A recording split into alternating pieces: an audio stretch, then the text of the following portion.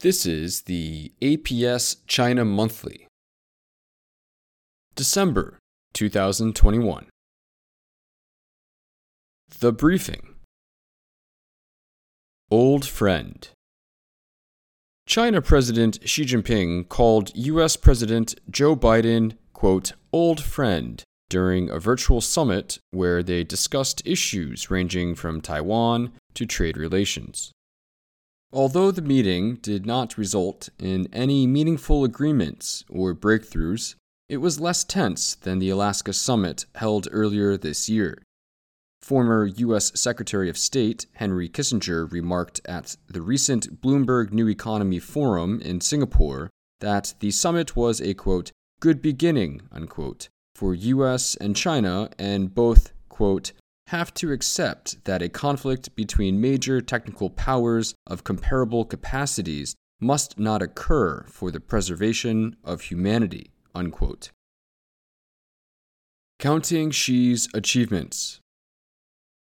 The sixth plenary session, a closed-door meeting of China's top leaders, was held in Beijing from November 8 to 11. The plenum issued a, quote, historical resolution, a type of historical document stating the party's achievements and future direction. This was only the third such resolution adopted in the Communist Party's history, the first under Mao Zedong and the second under Deng Xiaoping. The plenum further solidifies Xi's position ahead of next year's leadership reshuffle. Deflation exporter no more. China's PPI index rose 13.5% in October from a year ago, a record rise since the data became available in 1993. CPI also increased by 1.5%, indicating that factory prices are beginning to flow through to consumers.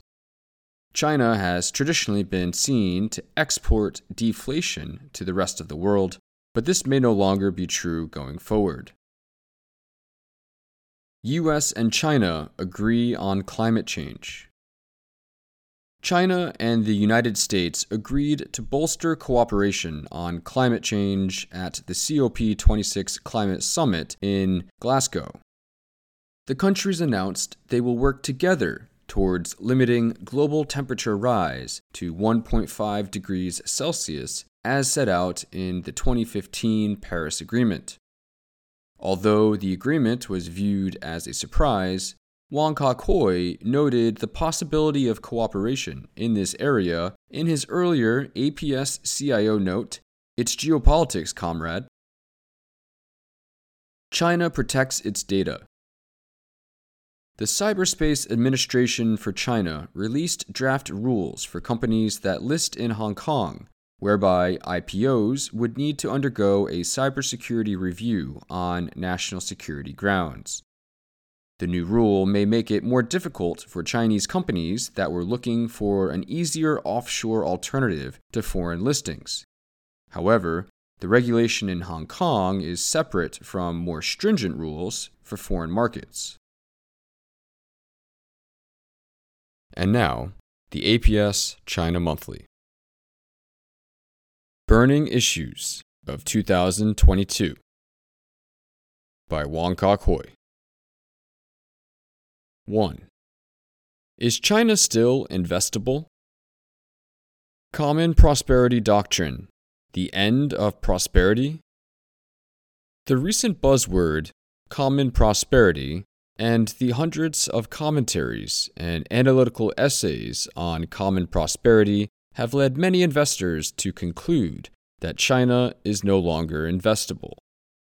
The titles of recent reports alone are enough to evoke fears of China returning to the old communal system of organizing economic activities.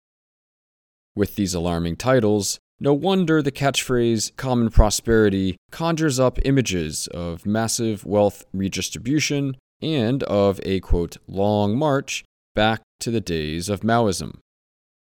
If President Xi Jinping and the CCP are determined to steer China back to the years of Marxism-Leninism for the second time And this time, with a stronger Robin Hood mindset, we will have no other way but to conclude that China is no longer investable. But is it? Mao Zedong had used the term common prosperity in the 1950s, followed by Deng in the 1980s and Xi in the 2010s. But is Xi's CP doctrine the same as Mao's CP ideology? I am still being asked regularly as to whether China is investable under Xi's CP doctrine.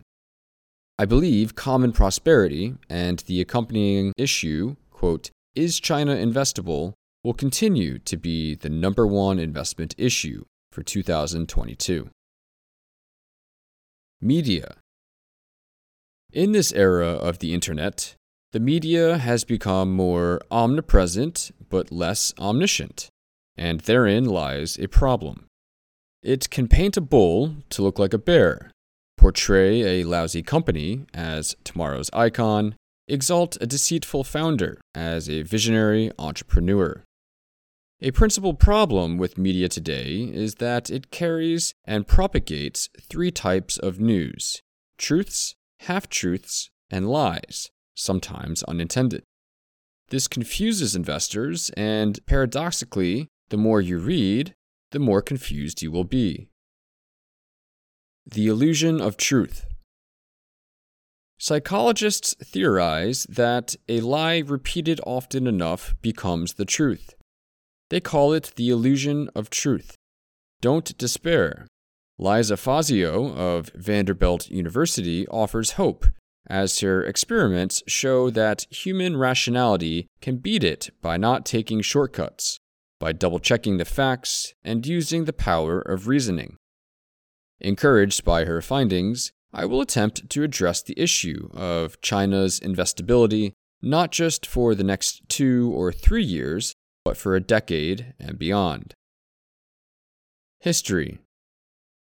It may be useful to learn from China's history of modernization. Economists generally believed China's first major attempt at modernization started in 1978 with Deng Xiaoping's policies of opening up and reform. In my view, China's first serious attempt at modernization dates to as far back as 1886. This is not to take away any credit from Deng's clarity of vision and colossal contribution to China's success, but to predict the party's plans for China from here. The early reform-minded pragmatists knew what they had to do to catch up with the developed world, and amongst others, formulated policies to modernize the economy, legal system, educational system, the military, etc. China's first reform advocates include Kang Youwei, Zhang Zidong, Yuan Shikai, Li Hongzong, Liu Kuyi, etc., who sent thousands of officials to developed countries to learn, especially Japan. Subsequently, Yuan Shikai and Sun Yat-sen, whom we are more familiar with and both Japan educated, emerged. China's first attempt at modernization failed dismally for a number of reasons. One chief reason was the lack of strong leadership and dueling political factions, made worse by the regional warlords, a weak emperor in Guangxu, and the Manchu-Han divide. Yuan Shikai and Sun Yat-sen were generally accepted as the two foremost Chinese political leaders, but they often did not see eye to eye on strategies and policies. From 1901 to 1949, China was beset by chaos, war, weak industries, and poverty. Chiang Kai-shek and Zhou Enlai, two emerging leaders also educated in Japan, also failed to unite the country. Even after Mao succeeded in uniting China in 1949, China's modernization plan using Marxist theories also failed miserably. The colossal failures from its early modernization plans resulted in phenomenal costs and misfortune to China in terms of lives lost, starvation, and enormous suffering for almost 100 years. This disaster is not lost on Chinese people, the CCP, and the government. It was certainly not lost on one man, Deng Xiaoping. This part of China's history is critical in understanding the psyche of not just Deng Xiaoping, but also today's party cadres and government officials and the Chinese people, and in my view, probably provides the best hint of how China will chart its future and its governance from here. Deng's iron will and unwavering resolve led him to do what he must to ensure that China must not fail again when he became the paramount leader in 1978. Knowing the critical importance of a united China, he must have concluded that China first and foremost needed a strong center and minimal political division to succeed in its rejuvenation and modernization plan. He also must have known that sending tanks to quell the student-led pro-democracy demonstrations and end the occupation of Tiananmen Square would be an unpopular move, but must have deemed it necessary to ensure stability. Deng's first-hand experience and grasp of the causes of the failure of the earlier reform-minded nationalists must have reinforced his determination not to make the same mistakes twice. Resoluteness in nation building. Given China's history, we must not underestimate the party and the government's resoluteness in pressing ahead with its modernization program, unless there are compelling reasons for them to not do so. After so many failures and overcoming so many arduous challenges in the past to reach a level of prosperity that it had never enjoyed in 1,000 years or more, why should they now seek to abandon a system that has worked so phenomenally well for the nation and its citizenry? It is unthinkable to think that the party and the government now wants to change course. Even if they do, what is the new path? Taking billions from the wealthy and giving it to the poor is certainly not the way forward. As most senior party cadres and government officials are engineers by training, they will rarely pull down a bridge without a plan in hand to build a superior one to replace it. In my assessment, the party and the government's determination to press ahead with its modernization program is as strong as ever. This is also the impression I received with my conversation with two mid-level Shanghai government officials. One highly respected senior manager in Beijing told me that government officials today are smart and highly competent. He recently received several high-ranking provincial government officials who flew in, obtained all the answers to the questions prepared in advance, and flew home, declining the company's invitation to stay for dinner. To his mind, policymakers are clear-minded about what the future path should be. The Zhicheng High-Quality Development and Common Prosperity Plan. The Zhicheng Plan arguably provides the best clue about the future direction in which the party and the government wants to steer the nation. The plan states in detail the 118 areas in which China will build and develop a globally competitive, technologically advanced economy, minimize systemic risks by flushing out the excesses in the economy, protecting and preserving a green and sustainable ecological environment, building a harmonious, stable, and happy society, building a corruption-free and people-oriented political system, and so on. Not a return to the failed Marxist-Leninist economic system. Yes, common prosperity might have been mentioned regularly in official speeches and documents this year, but what they meant is creating an even bigger pie so that most can have a bigger slice. It is astonishing how most analysts seem to have missed 99% of the plan that is focused on high-quality development, and their fascination and obsession with the 1% on common prosperity is equally baffling. In the lengthy 24,000-word document of the 6th plenary session of the 19th Central Committee on November 11th, the words rejuvenation and national rejuvenation were mentioned 32 times and 25 times, respectively, against just 8 mentions of common prosperity. It is another hint into the minds of policymakers.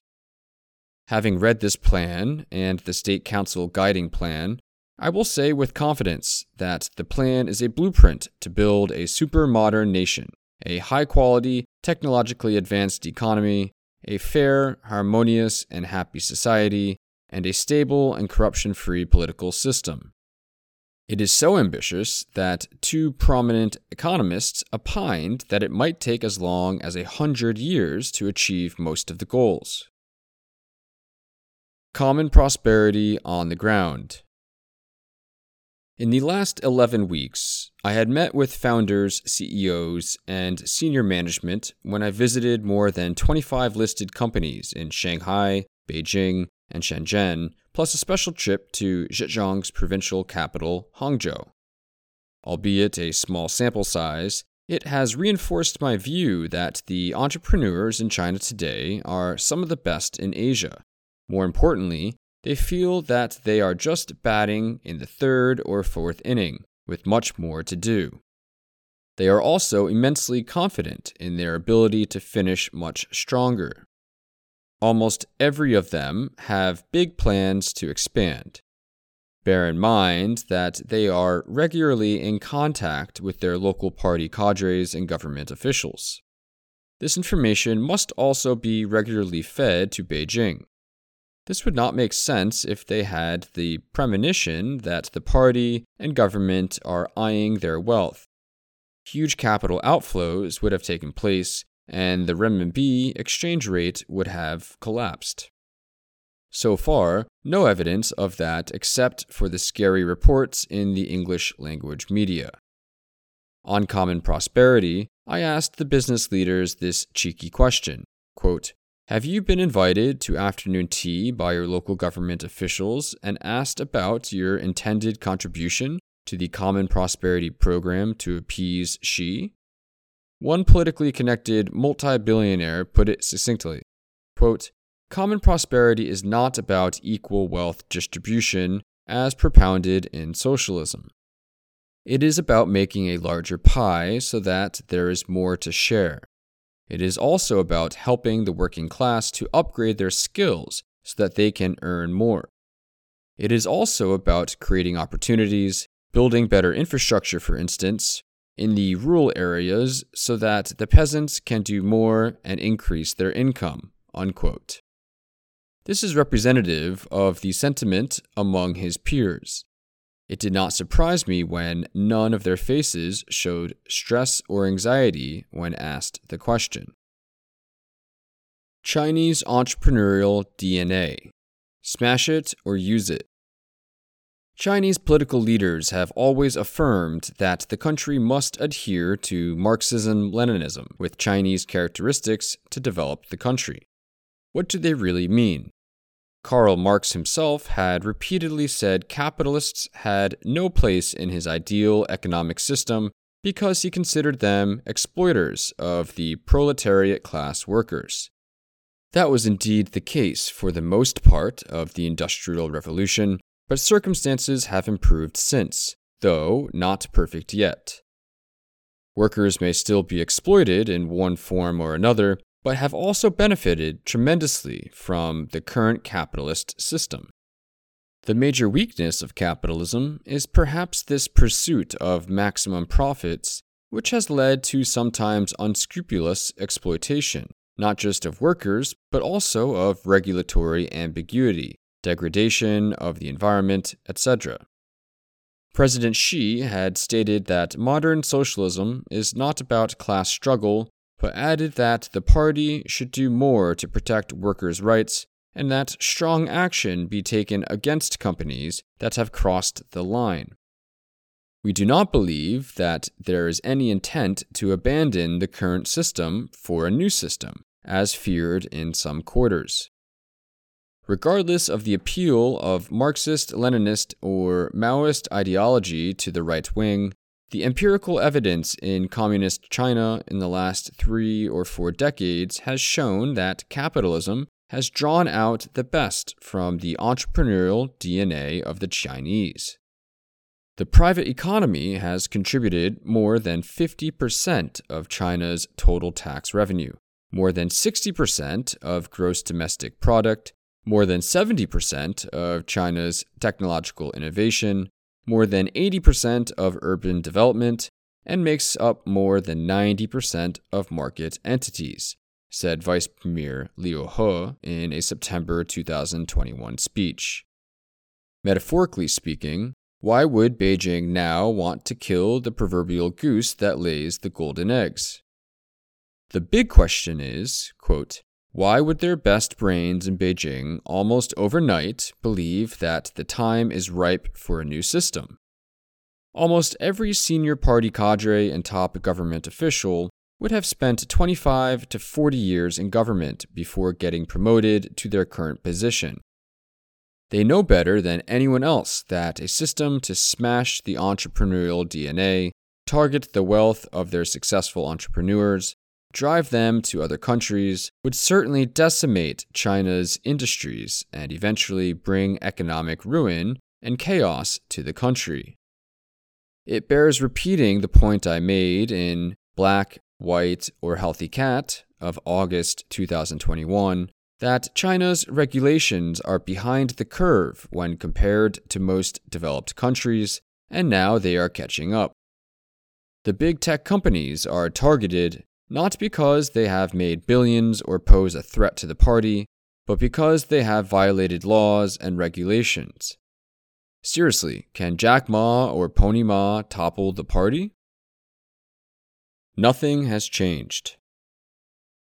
In conclusion, there is no evidence whatsoever in China's policy documents, rumblings on the ground, or volatility in the foreign exchange market to suggest that China has changed or is about to change course. Why should they? In my assessment, the same ingredients, political stability, well-planned, forward-looking policies, high-quality infrastructure, entrepreneurship, diligent and hungry workers that have made China so phenomenally successful remain unchanged.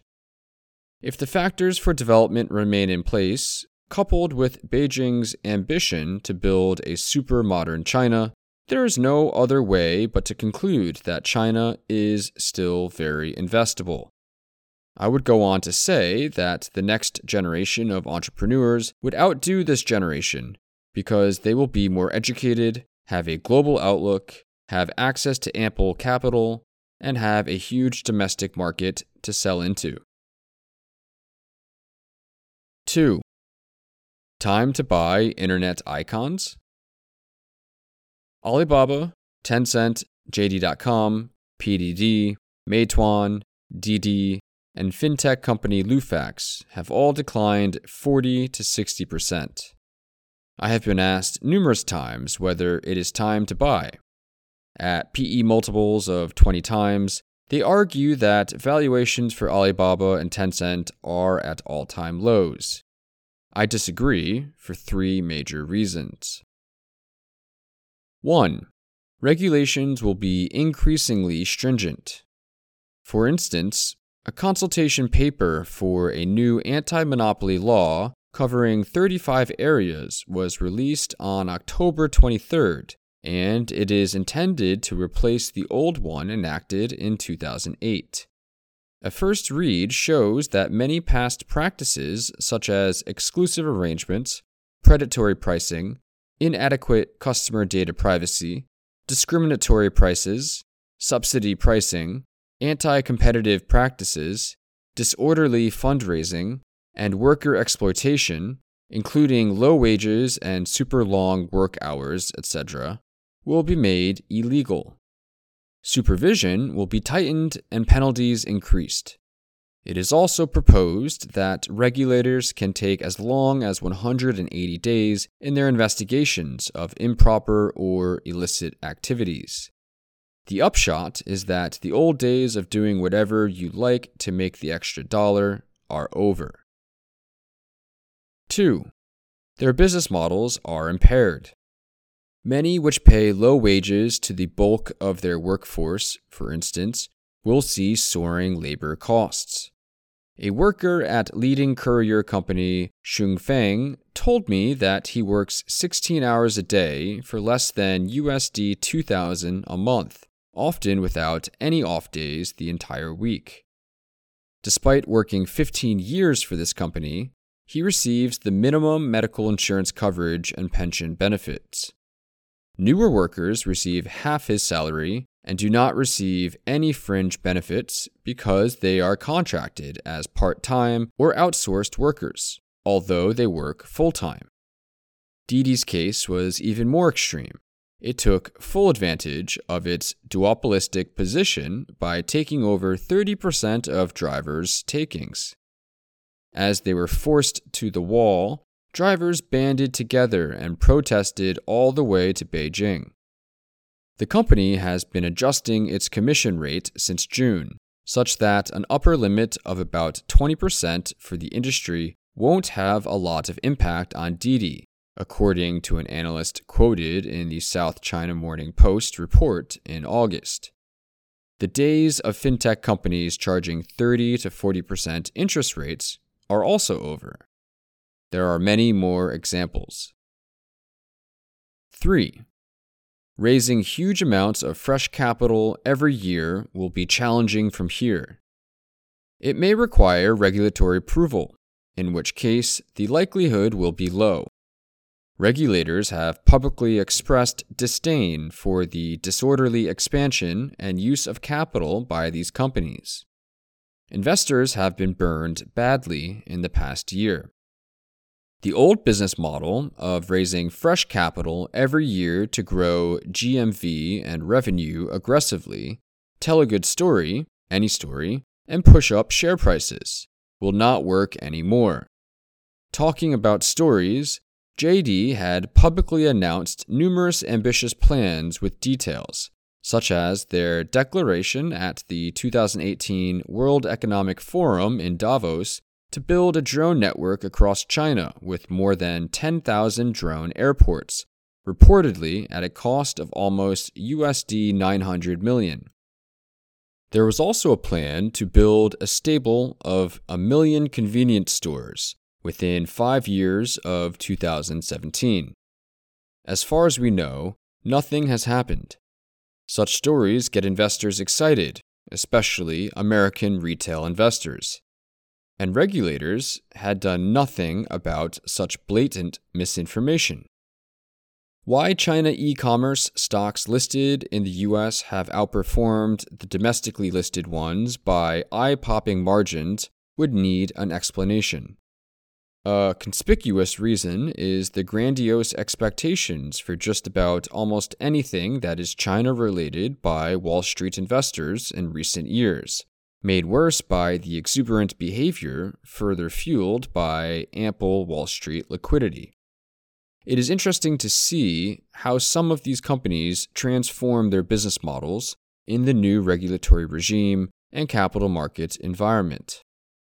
The above table of key financial data over the last 5 years of 6 major internet companies do give you a reasonably good sense of what lies ahead for them. All of them had raised huge sums of fresh capital to gobble up smaller rivals and adjacent companies in recent years.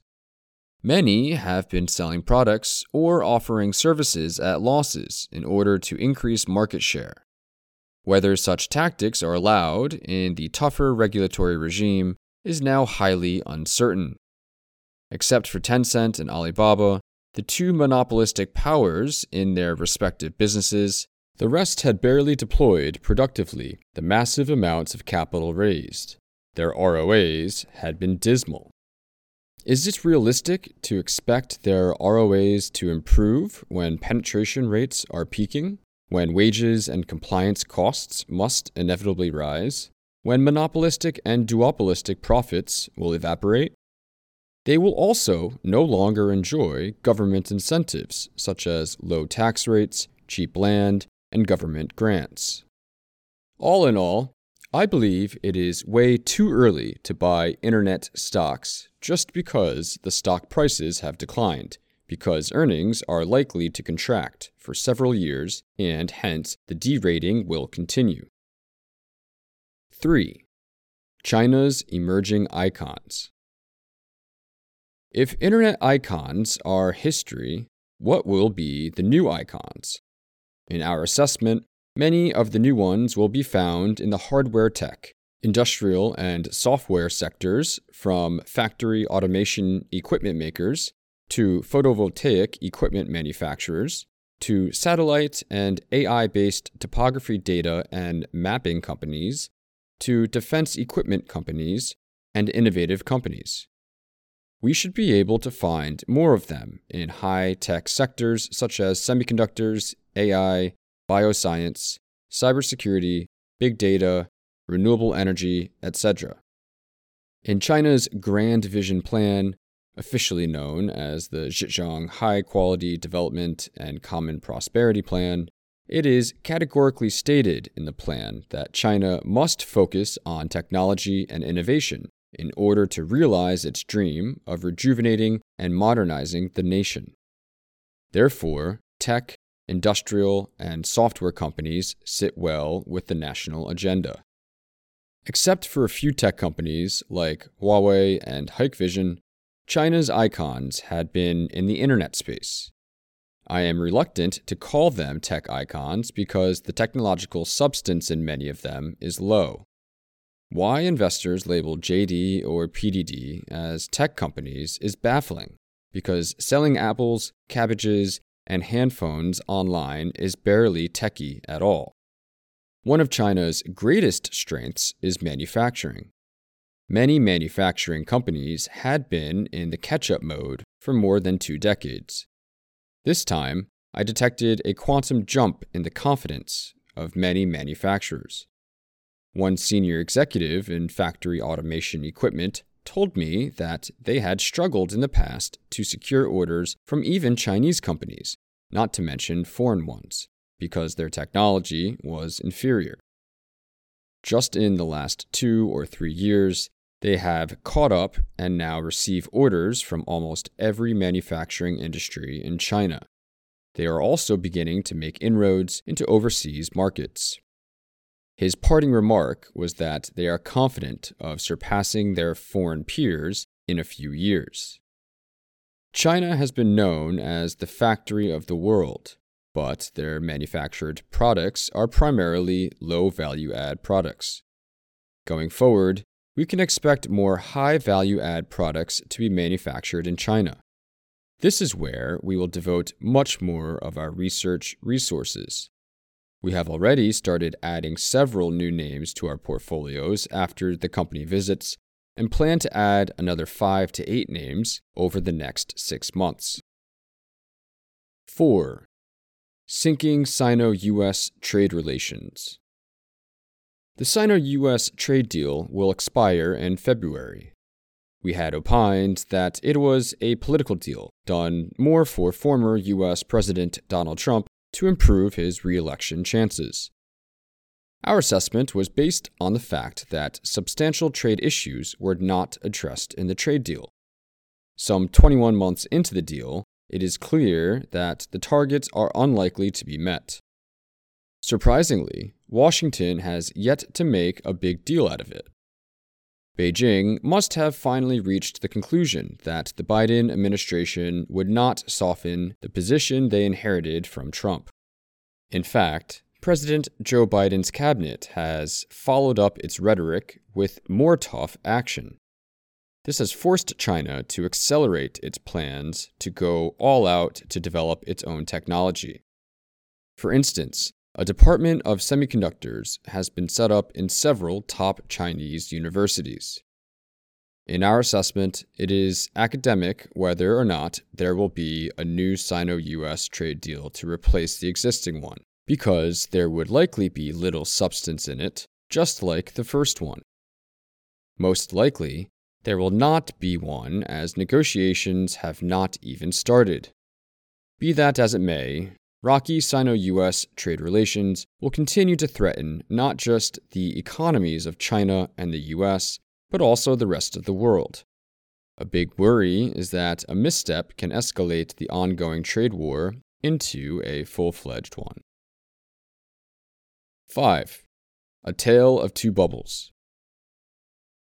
Following the sharp economic contractions and stock market collapses caused by the outbreak of COVID-19, central banks all over the world pumped gigantic amounts of liquidity into their economies and capital markets to resuscitate their economies and stabilize shell-shocked minds in their capital markets. Surprisingly, the People's Bank of China started to tighten liquidity within 6 months, arguing that COVID-19 would be a multi-year problem, and therefore using monetary tools to fight it was inappropriate. What the PBOC had not said was their worry that injection of additional liquidity would be tantamount to further inflating the housing and equity market bubbles. A product of that thinking was the drastic deleveraging policy hammered out in the form of 3 red lines for the property market. It forced property developers to deleverage to preset tight limits. To the PBOC, it seems prudent to act sooner rather than later, as bursting bubbles can pose systemic risks to the financial system and create a mess in the economy. In their calculations, it is not necessarily a bad idea for a certain number of companies to go bust. One politically connected and highly regarded Beijing-based property developer told me that we may have to expect a third of the top 50 developers to go under in the worst-case scenario. When pressed on whether that this is also the thinking of policymakers, he was non-committal. But he did say that an Evergrande bankruptcy will pose no systemic risk whatsoever. Across the Pacific Ocean, the liquidity tap is still open and gushing. As an investor who had experienced firsthand the Japanese property market meltdown and the stock market crash, I wonder whether Jerome Powell should have trodden more cautiously this year, especially when there was ample evidence in the second half of the year pointing to structural inflation.